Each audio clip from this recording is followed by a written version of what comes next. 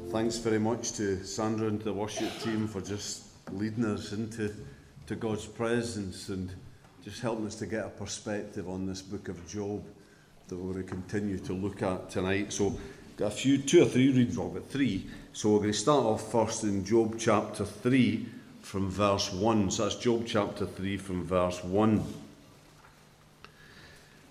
And we read that after this, the disasters and his friends arriving, Job opened his mouth and cursed the day of his birth.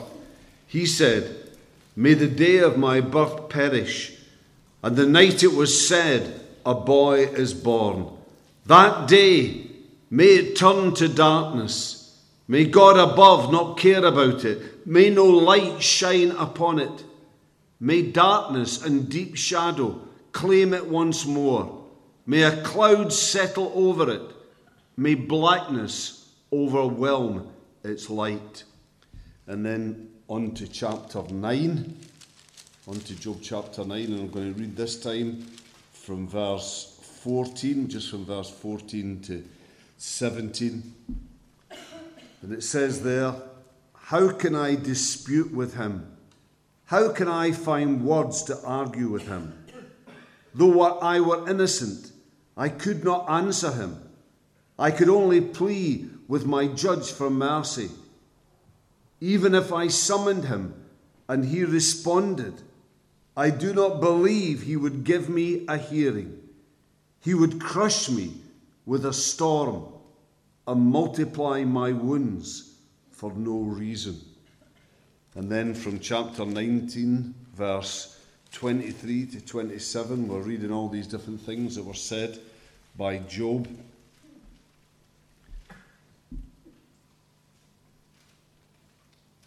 So that's Job 19. "Oh, that my words were recorded, that they were written on a scroll, that they were inscribed with an iron tool on lead, or engraved in rock forever. I know that my Redeemer lives, and that in the end he will stand upon the earth. And after my skin has been destroyed, yet in my flesh I will see God. I myself will see him with my own eyes. I, and not another. How my heart yearns within me." We'll just come and pray. Father, we pray that tonight as we come before your word that we'll have that same kind of honesty, that same kind of yearning for you, that we too will search for you, seek you, that we might know you, and that we might glorify you in our lives, in our situation, right here, right now. This we pray in Jesus' name.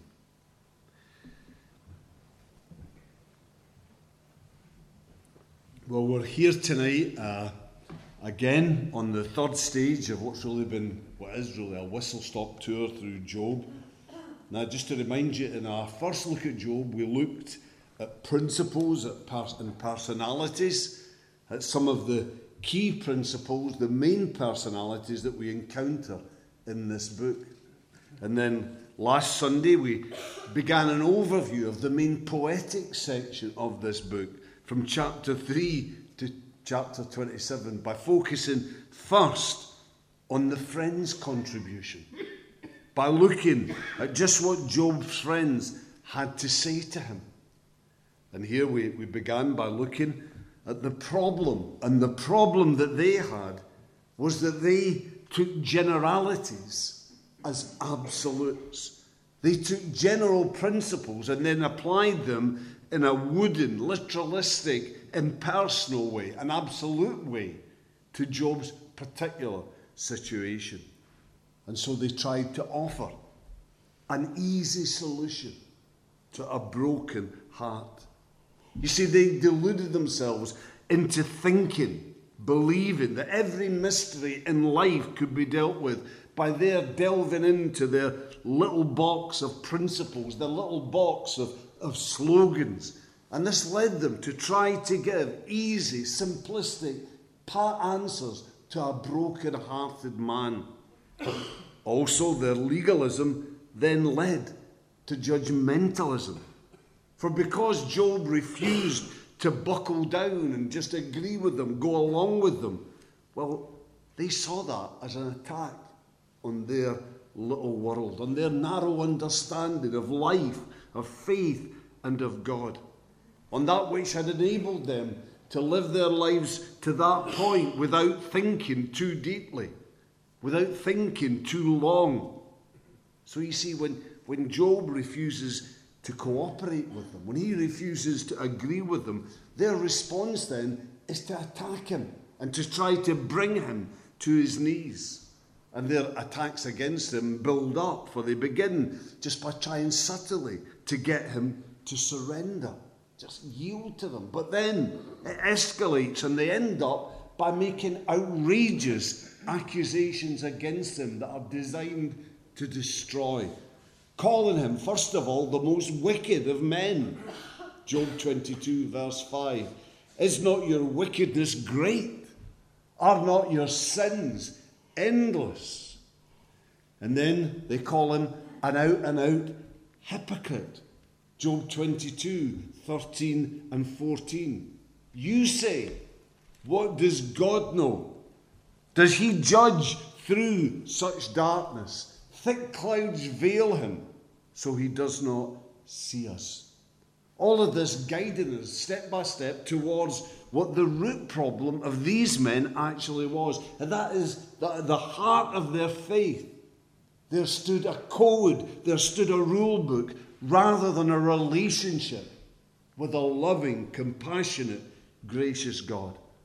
And so because of this, when they were faced with what here was a situation of outrageous suffering, all they had to offer were words, statements.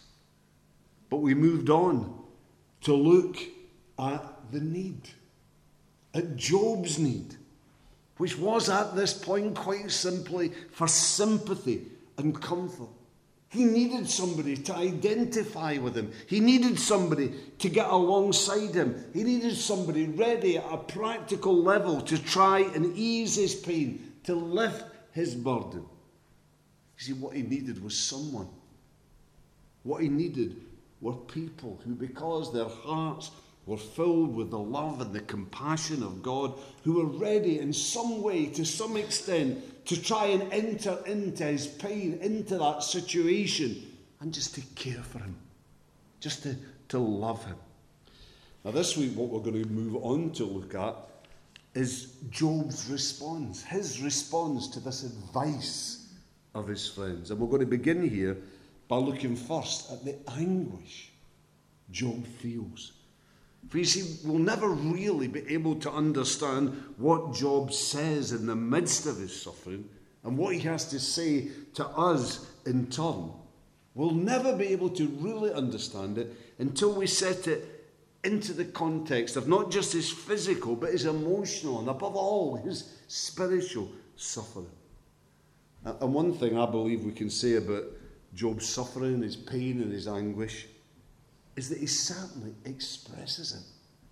You see, Job doesn't try and hide what he's really feeling, what he actually feels in this furnace of his suffering. He doesn't, for in chapter 3 here, he curses the day of his birth. Curses that day. How many have said the same, but with far less reason? I wish I'd never been born. Or actually, don't be confused here. For although Job curses the day of his birth, yet he's not doing here what Satan had set out to try and get him to do. That is to curse God. There's a big difference between asking, why was I ever born, to saying, I no longer trust you, God. And there's much going on in this central section of Job. There's much that goes on in the same vein as this, with Job in his suffering, moving between a whole wide range of emotions. For at times he seems to reach a place of faith where he can say that even if it took resurrection from the dead to vindicate him, that God would do it. Job 19:25 to 27. I know that my Redeemer lives, and that in the end he will stand upon the earth. And after my skin has been destroyed, yet in my flesh I will see God. I myself will see him with my own eyes, I and not another. How my heart yearns within me. And yet at other times, and just a little bit earlier in this book, Job questions whether God would even give him a fair trial to prove himself. Job 19:14 to 17. How can I dispute with him? How can I find words to argue with him? Though I were innocent, I could not answer him. I could only plead with my judge for mercy.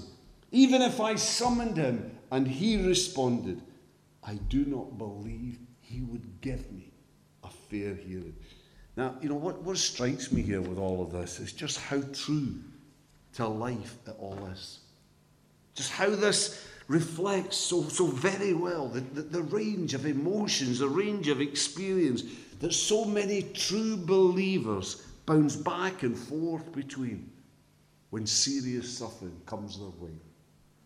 At times, just so aware of God.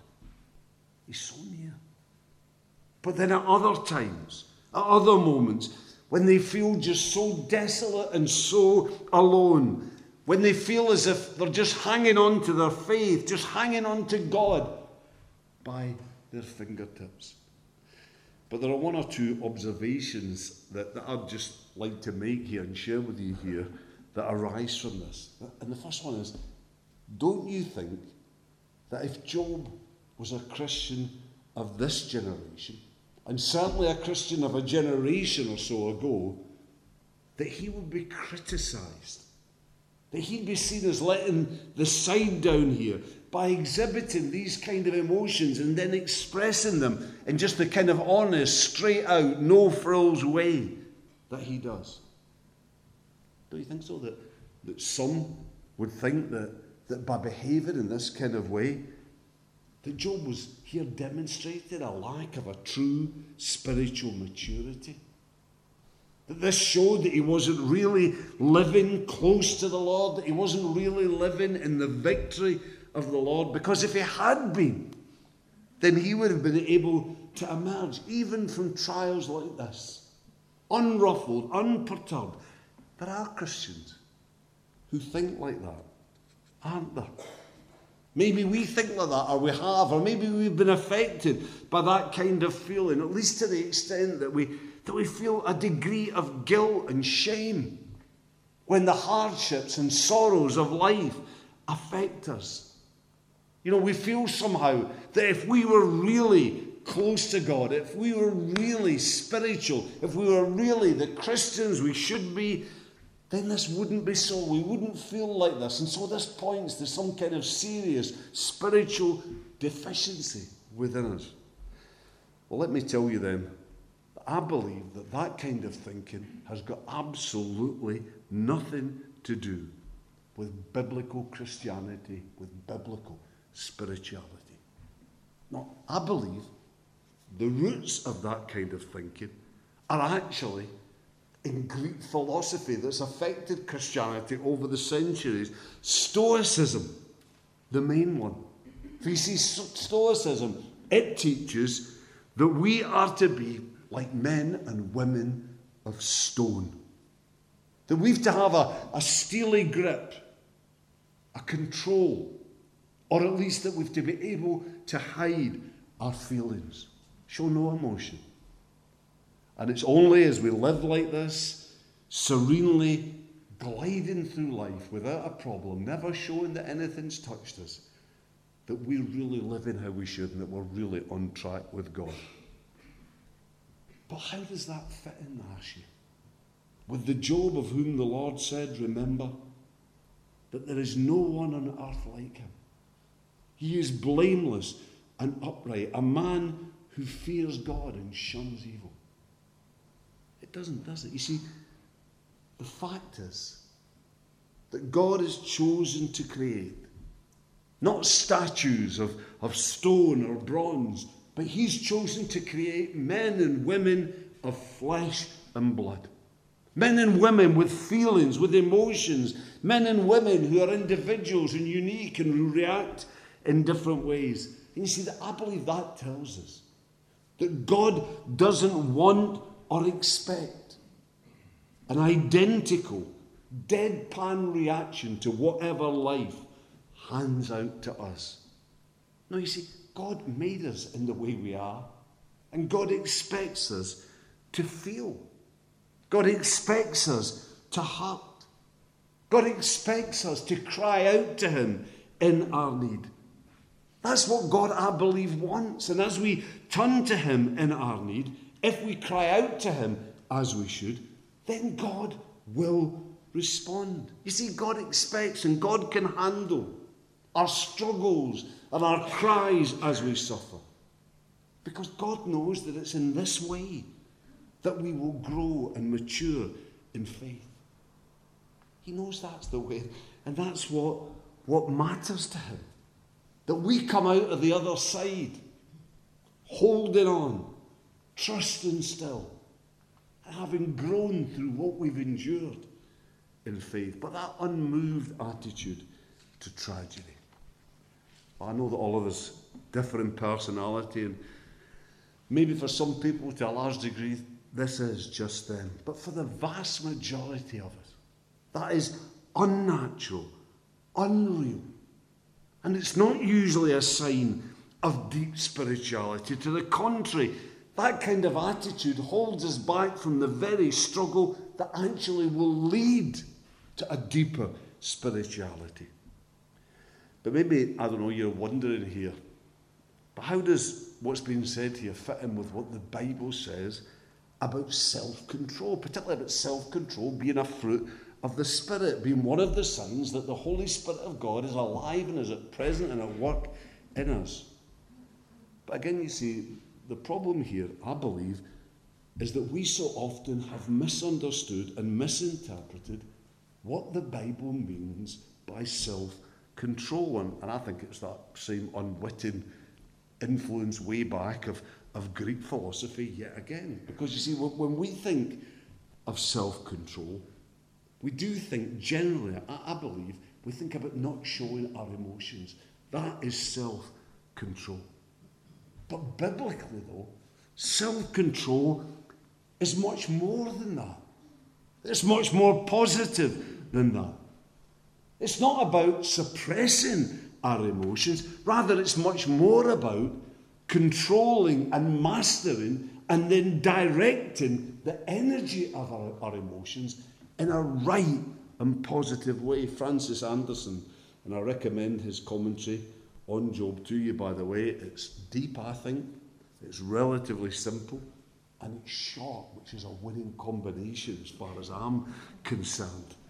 But he says that what underlines biblically the word that we translate self-control is that self-mastery that releases the energies of an athlete into a superb performance. Now I believe that's what we find here in Job. Here is a real man. A man who feels the pain of what's happened to him, who feels it physically, emotionally, spiritually, who struggles with this and expresses that struggle, but who ultimately, as we will see, as he turns to God in this, is able to use the spiritual energy of this terrible experience to grow and to glorify God. And this we clearly see, or certainly the signs of it, in what we're going to just move on now to look at. And that is the answer Job gives. But before we look at the answer that Job finally reaches, let me first say just a little bit about the manner here in which Job dealt with his critical friends. That is, he listens to what they say. And he obviously evaluates it. He doesn't agree with it, and he lets them know that later. And he's right not to, because there's no sin in his life we know that would ever warrant what he's gone through. But although Job is at times firm in the answers that he gives as he goes on through here to his friends, I would ask you to notice, if you read through it, that he doesn't get angry with them. He doesn't retaliate. He doesn't seek to get revenge. He doesn't look to get even.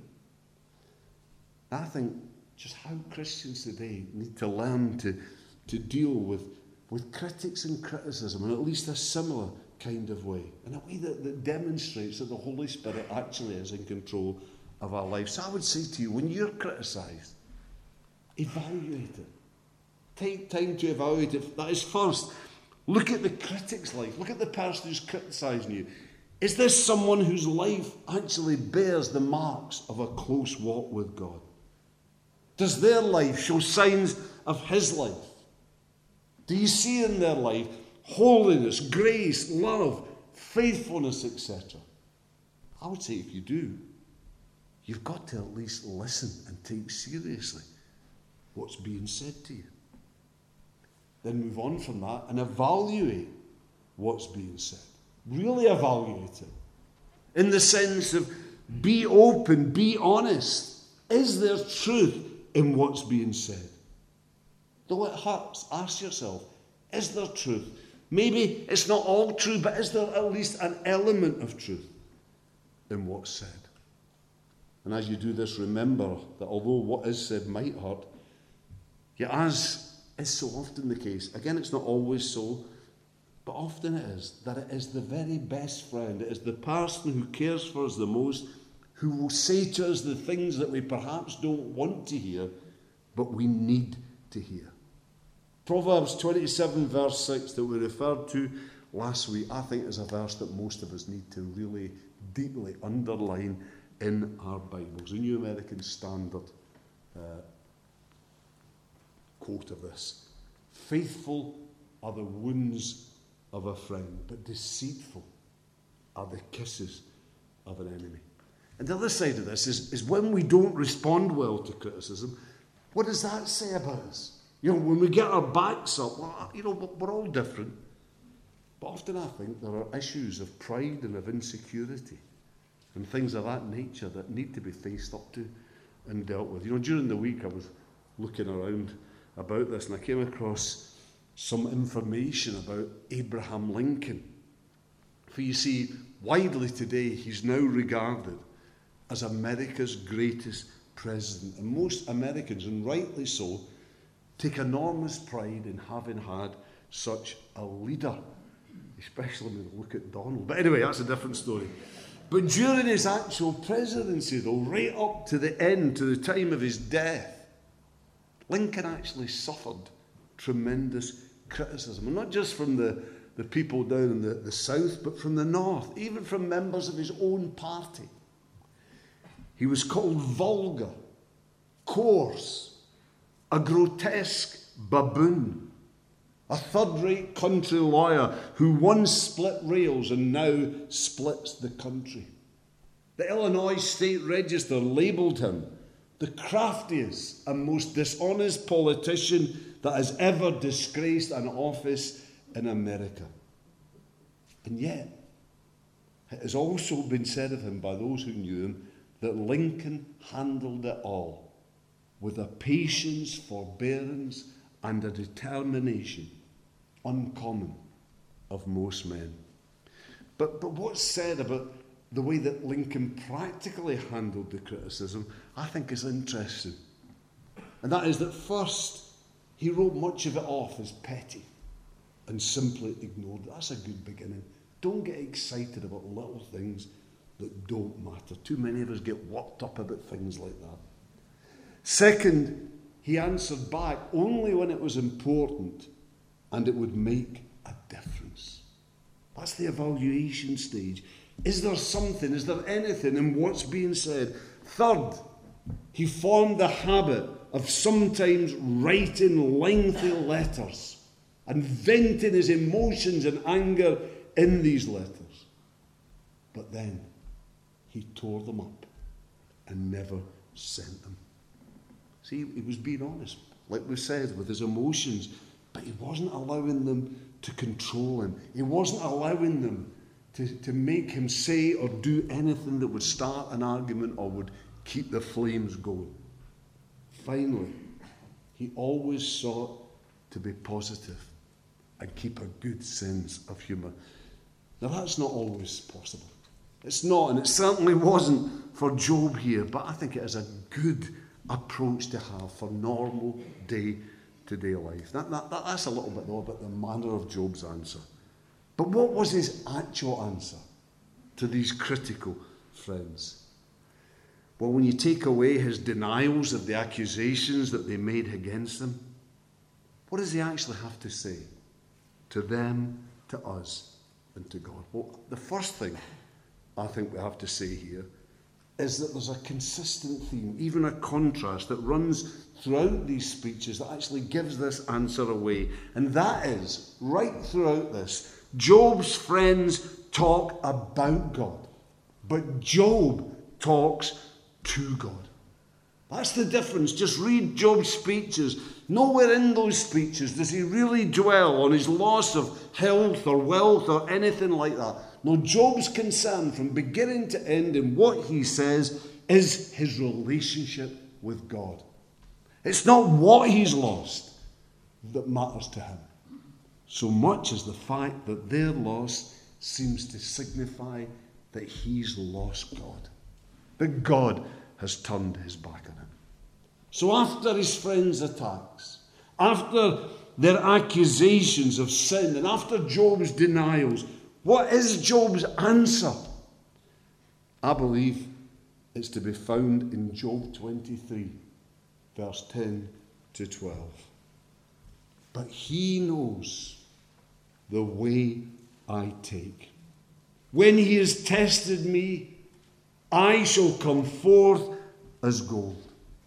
My feet have closely followed his steps. I have kept to his ways without turning aside. I have not departed from the command of his lips. I have treasured the words of his mouth more than my daily bread. Now, put briefly, what Job's saying is, I will trust in God.